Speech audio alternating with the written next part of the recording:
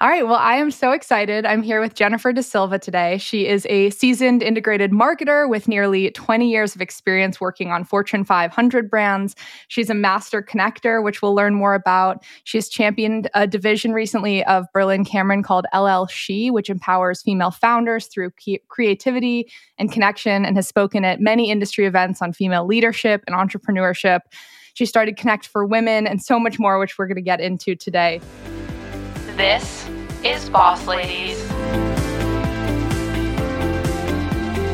Thank you so much for taking the time to be on the show. We are so excited to have you today. Thank you so much for having me. I'm really excited to be here.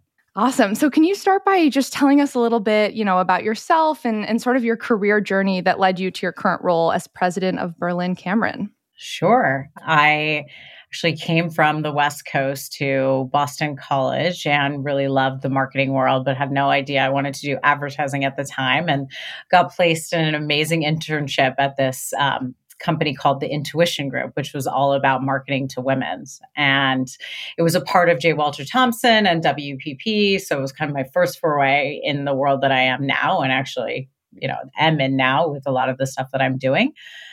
And it was great. I loved it. We worked on Clairol. We were thinking about kind of the natural products and infusing them into the hair dye. And I got to get in front of clients, and I got to think about women all the time.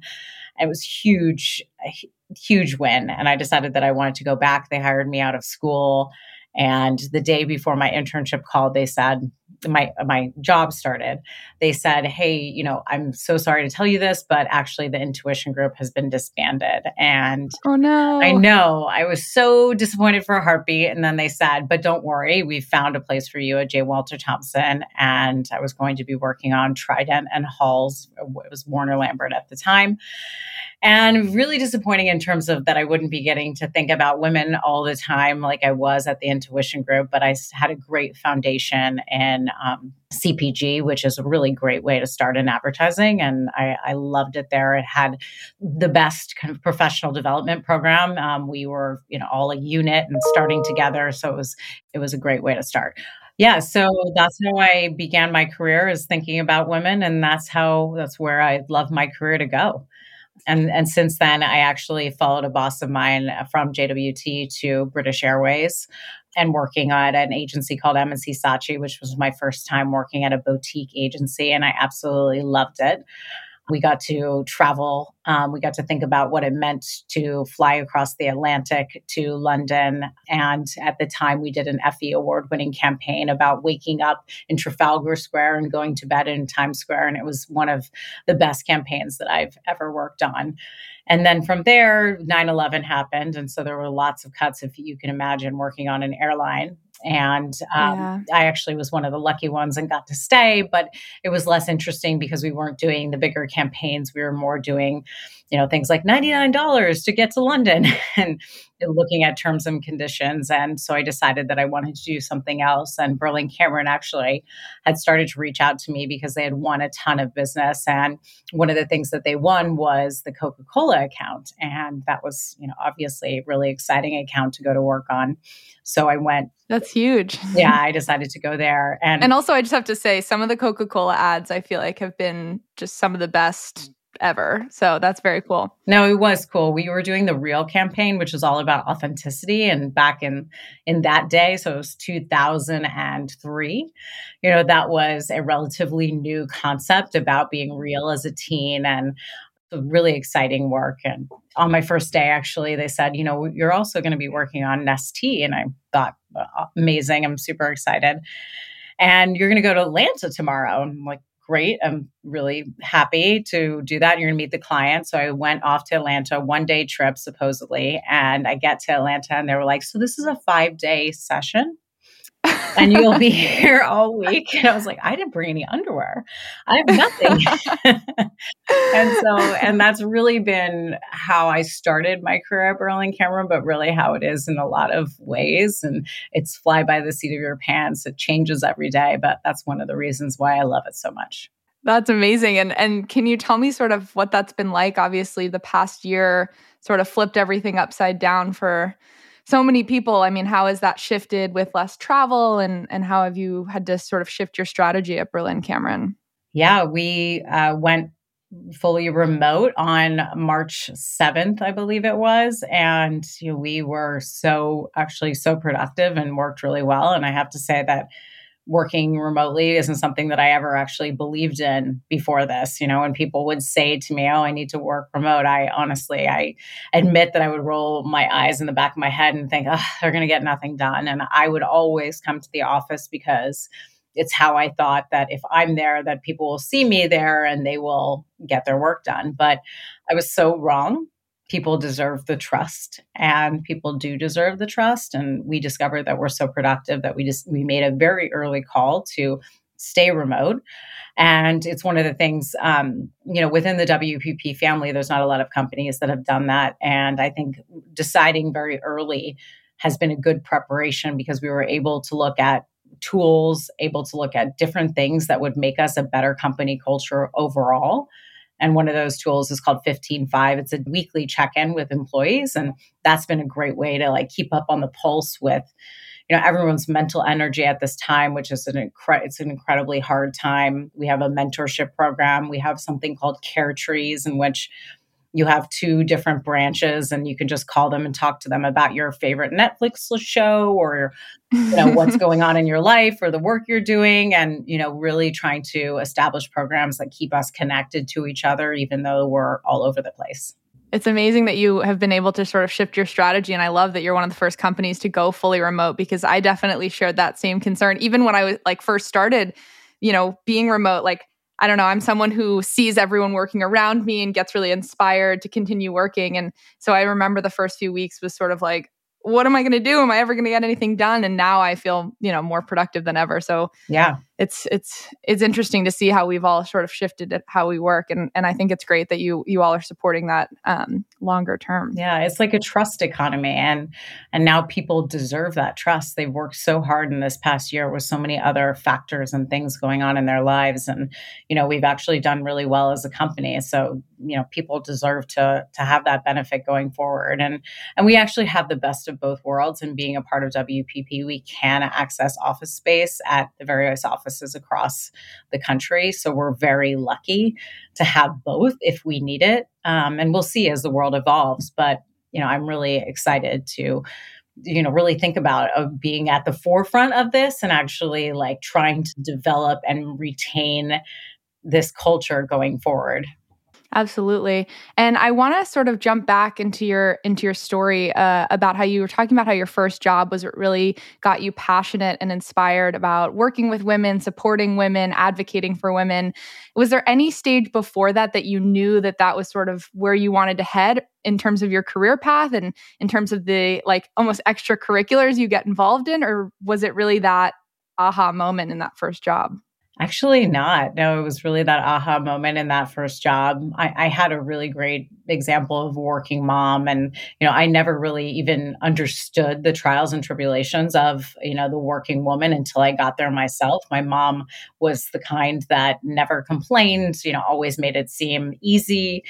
Still to this day, I'm like, how does she do everything and still write a thank you note? I have no time to write a thank you note. I'm sorry, mom. And I'm still in trouble for it. But so those examples, I honestly didn't understand until I got into the working world. And I think working at Berlin Cameron was another way of me seeing it. We were actually in the press of being a boys club, and it was a very dominant boys culture. Most of the employees were men. And I talked to some of the women there about they felt that they weren't getting some opportunities.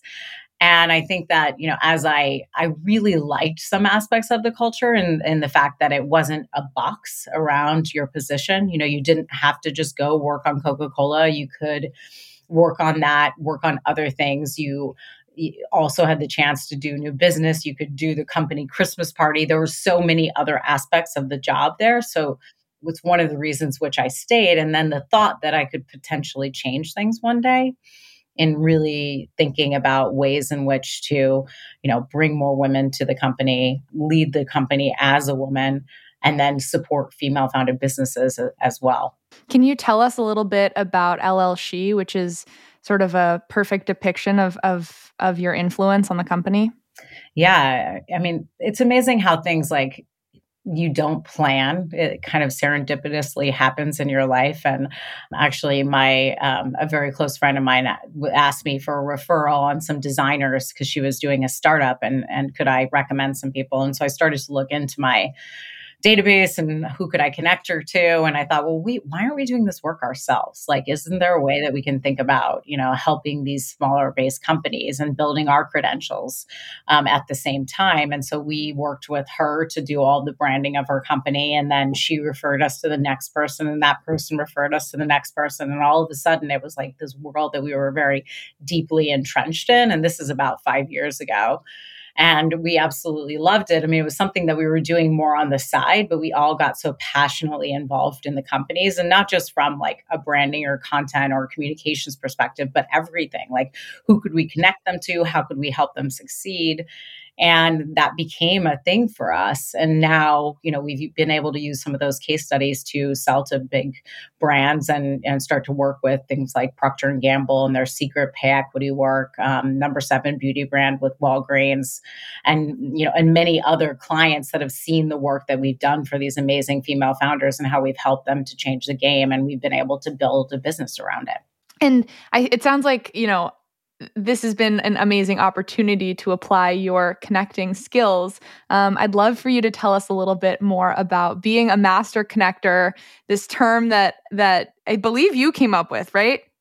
No, actually, a great woman and a fellow master connector. In fact, my computer is on one of her books right now. It's called The Lost Art of Connecting. Her name is Susan McPherson, and she's an amazing master connector. But I didn't meet her until later in my connecting days.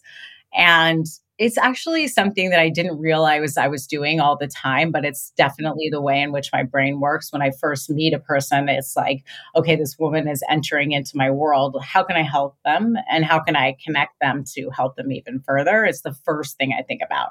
And like, neurons are firing, and I'm thinking about this web in which, that I've created, and helping them is like super exciting to me. And where that connection might go feels like it could potentially be magic, and it's maybe like matchmaking, right? That, you think to yourself when you've sent someone out on a maybe potential blind date, like, where could this end up? And that's the same thing I think about in terms of women, is like, where could this end up? Could it end up with a friendship? Because that's incredibly important. Could it end up in a partnership, a business relationship? And so I was doing this all the time, but not really realizing it. And I think also I'm an only child. And so for me, the value of my connections is incredibly important to me, because I didn't have them immediately baked into my family. I had my parents, and we were an incredible unit of three, and I love them dearly. But I didn't have that sister or brother support system that was already there.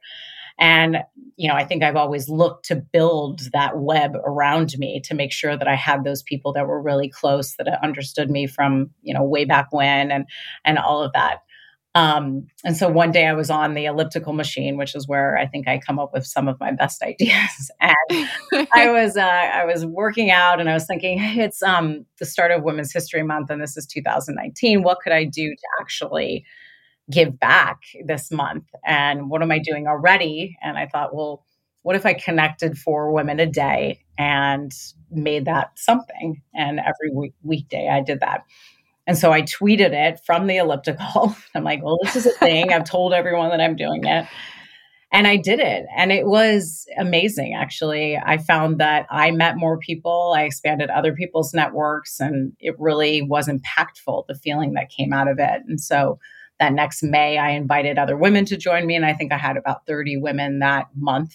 And then by the end of the year, I did another program where we had, I think, about 100 women join us. And then this year, we're doing it a little differently, where we're doing what I call connections challenges. And we did one in the fall of 2020 to help Gen Z girls and help them on their career paths. And we had 150 conversations with young girls. And now we're doing one to connect women who have lost their jobs in the She Session. And we have 120 women and about 100 mentors. And I'm still looking to match some women, but it's been an incredible endeavor. And something that I wouldn't have even kind of expected came out of it, which I find really interesting, is We've also had these power hours for the women. So everything from interview skills to how to do your LinkedIn profile to how to think about your finances to how to tell your story. And through those sessions, these women have connected with each other on the common bond of what they're going through. And they talk to each other all the time. They support each other. And it's not something I thought about going in when I developed the program, but something that's been really amazing for them. And, it's really special to know that, they have each other and then they have this support tool to help them move forward. Absolutely. And what a powerful group it sounds like you've started. And you mentioned this She Session. Can you tell everyone a little bit more about sort of what that is and really the impact of the last year? We're in the first recession that's affecting women more than men. And women have been leaving their jobs at 4 times the rate of men. With the job losses are, I think, still having way more women out of work than men. We're looking to see 30 years of gains that we've made as women be erased, and the pay gap could increase by 5%. That literally breaks my heart I know as it's you say that. awful. And one of the reasons is caretaking, right? Women are looked to be the caretakers first, and I think that this has highlighted that in many different ways. So maybe that's a good thing that's going to come out of that there will be changes from a policy level made with the Marshall Plan for moms and maybe universal childcare and maybe actually, women getting paid to be caretakers. So I think that there's many strides that we're making and conversations in the household that weren't happening about all the unpaid labor of women. The fact that like when you look at the fridge, like most of those things have been put in there either by you or that you've instructed, your partner to put there in the fridge, right? And all of those things that you're just taking on yourself. So how do you figure out the balance of the household and you have those conversations differently than you were before? And why is women's time treated differently than men's? Men's time is treated very finite. Oh, they need time to rest versus women, women's time is looked at like, oh, they have infinite time for other people. And, women's time should be looked at just the same, if not more special than men's. So I think there's a lot of good that's coming out of this awareness. And I think a lot of people are stepping up to really help women get back to work and figure out what they need in terms of how to do that. Yeah, I was going to ask, I mean, what can I do? What can everyone who's listening do, whether they're male, female? How can we get involved to sort of prevent, the 30 years being undone of all the progress we've been able to make so far? Yeah. And I think it's, helping to make sure that the women that you're working with are supported in the workplaces that you're advocating for your workplaces, even at a younger age, to have the right policies in place to support women instead of like be in the way. Right. And I think that that's really important. And I think more flexible work schedules are going to make a huge difference. So helping to advocate for those things. And then connecting women, right? Like back to what we talked about with Connect for Women, how can we connect women to the right opportunities for them in order to, keep them in jobs that they're passionate about, find them the right homes. And, I think in any way that you can do that, and I think you already are doing that through your podcast, and elevating women's stories is an incredibly important thing. So, I want to come back to this term master connector, as I feel like this is sort of the answer, like you're saying, is to just continue to help make these connections and to, connect internally, whether that's helping elevate women at the company you're at, or whether that's, finding new women to join your company. Can you give us like a mini boot camp or like quick top 3 tricks and tips to be a master connector or to, start working on some of those skills to get better at it? Mm-hmm. Yeah, I think it's when you meet someone new, it's about thinking about how you could connect them within the network that you already have. So what are their interests? Who are the other people in your network that have those similar interests? What do they love to do? What's their purpose? Like, where are they striving to get with their career? Do you know someone that's already there in that career that you could potentially connect them to, right? And I think it's about helping women, and you are doing this, to know their story. Did you know that today is National Tell a Story Day? I did not know that. It is. It's 4/27. And it's very true. Like, women don't like ever think about their story to begin with. And I think especially at a junior level in our careers, no one says like you should be thinking about your story and how you bring that into work and how important that actually is. It wasn't until I think I was 20 years into my career and someone said, maybe 15, and someone said to me, you really need to craft your own story. It's not just about the support and amplification that you get for others. It's actually about your own point of view now. And I was like, oh shit, like I don't, my own point of view, like I have to have one. Like I can't just Yeah. amplify or everyone around me. And I think if somebody had told me that that was like something that I needed to do at an earlier age, that I would have spent a lot more time like thinking about that and the different steps and progressions in my career and how that played in. And it plays in so many ways. It plays in sales. If you're able to connect to people through your story, it plays in the way in which people want to connect with you, right? And it really is so important. So knowing and owning your story and being able to tell it is hugely important. And so, I think in any way that you can advocate for that and help people to learn about that and start to talk about it, we really need to help women do that. Yeah, I think it can be scary sometimes, especially in the earlier stages of your career, because it's kind of like, well, wait, I haven't done all these things yet. So do I really have that story to tell? But I like that you're saying at any stage you have this story and you just need to work on figuring out what it is and, where you want to take it. Yeah, no, absolutely. And I think knowing earlier that like that's an important aspect of you and actually thinking about where you want to go as part of that, it really helps. All those different little factors that start to lead up in those different little moments, it makes it easier to connect to them. With being an only child, my drive for connection to, working in a agency that was devoted to women to then changing an agency to make it devoted to women, right? Like, and connecting all those dots and to me to be able to tell the story outwardly and share that because it's important for others to hear.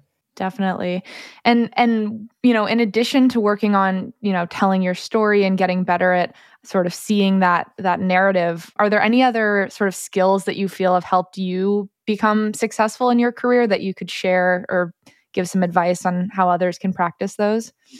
Yeah, I think it's about your presence, which goes back to the story, right? And, really kind of having that presence in a room. I think it's about owning a certain amount of information. So, one of the things that someone told me to do is like, if you're an expert in something, you will always be invited to the meeting that, something that the rest of the meeting doesn't have. So at first in my career, it was like the competitive knowledge of the category, right? I knew everything about what every other airline was doing because that's why they needed to bring me to the meeting, is because if they didn't have those answers, they could be made look bad, right? So really like getting deep into those sources. And I think too, mentorship is really, really important, and finding those people that you connect to, right? And not forcing a mentorship, but finding people throughout your career that you feel that you connect to and that you want to maintain, and thinking about those as two-way relationships. Giving back to your mentor just as much as they give you is hugely important. Also keeping them updated too in your career as you progress, right? And those people are going to be on your cheering squad throughout it. And you want to make sure that you're maintaining those relationships. So I think those things are really important. Yeah, absolutely. And I feel like it's easy sometimes to only network and reach out. I think I've talked to someone, at least I think, on the podcast about this, but it's easy to reach out when you need something. And I like what you're saying about just staying in touch each step. So it doesn't really feel like you're only contacting people with an ask, but also, sharing what you've been able to accomplish, likely with the help of their mentorship. Yeah, no, absolutely. I mean, you definitely want to connect with people before you need something, because once you need something, it's so much harder to make the connections. You're not your natural self. You're asking of people, and when you've already built a foundation of connections that you've, helped or, been connected to for a long time, it's going to be that much easier to, if something happens to you, to get what you need. I mean, I try everyone who reaches out to me on LinkedIn, salespeople side. So everyone who is like, I would love to chat with you about your career or whatever, I always talk to them, and I always try to have that initial conversation. And sometimes I have to admit, I feel like, I'm so tired today. I don't feel like having this conversation. And then I have it and I feel so energized by it. And, just being able to learn something about someone and, really understand and how I can help them. It's really been a rewarding aspect of the Connect for Women program and, all of the work that I've done to date. How can people get involved in Connect for Women, whether they're looking to, get mentorship or be a mentor? What's the best way? I have a website. It's connect and then for the number and women.com. And right now we're finishing up this She Session program. And I think we'll have something else in the fall, looking to what's the next iteration of this. But you can apply to be a mentor because I actually have 20 women who are left unconnected, or we're not actually taking mentees right now because we've had so much demand with the mentees. But there's also a Young Connectors program, and that's on the website as well, where you can apply into. And they have a Slack channel and they have events as well. And it's run by an awesome woman named Emma Camphor. And she just brought it to me over LinkedIn. Actually, she reached out and said, like, hey, I'd love to bring this program to Gen Z and make it available to them. Would you be open to that? And I was like, yeah, cool, you're in. So she started that, and you can join that if you're interested in connecting to Gen Z women, other Gen Z women.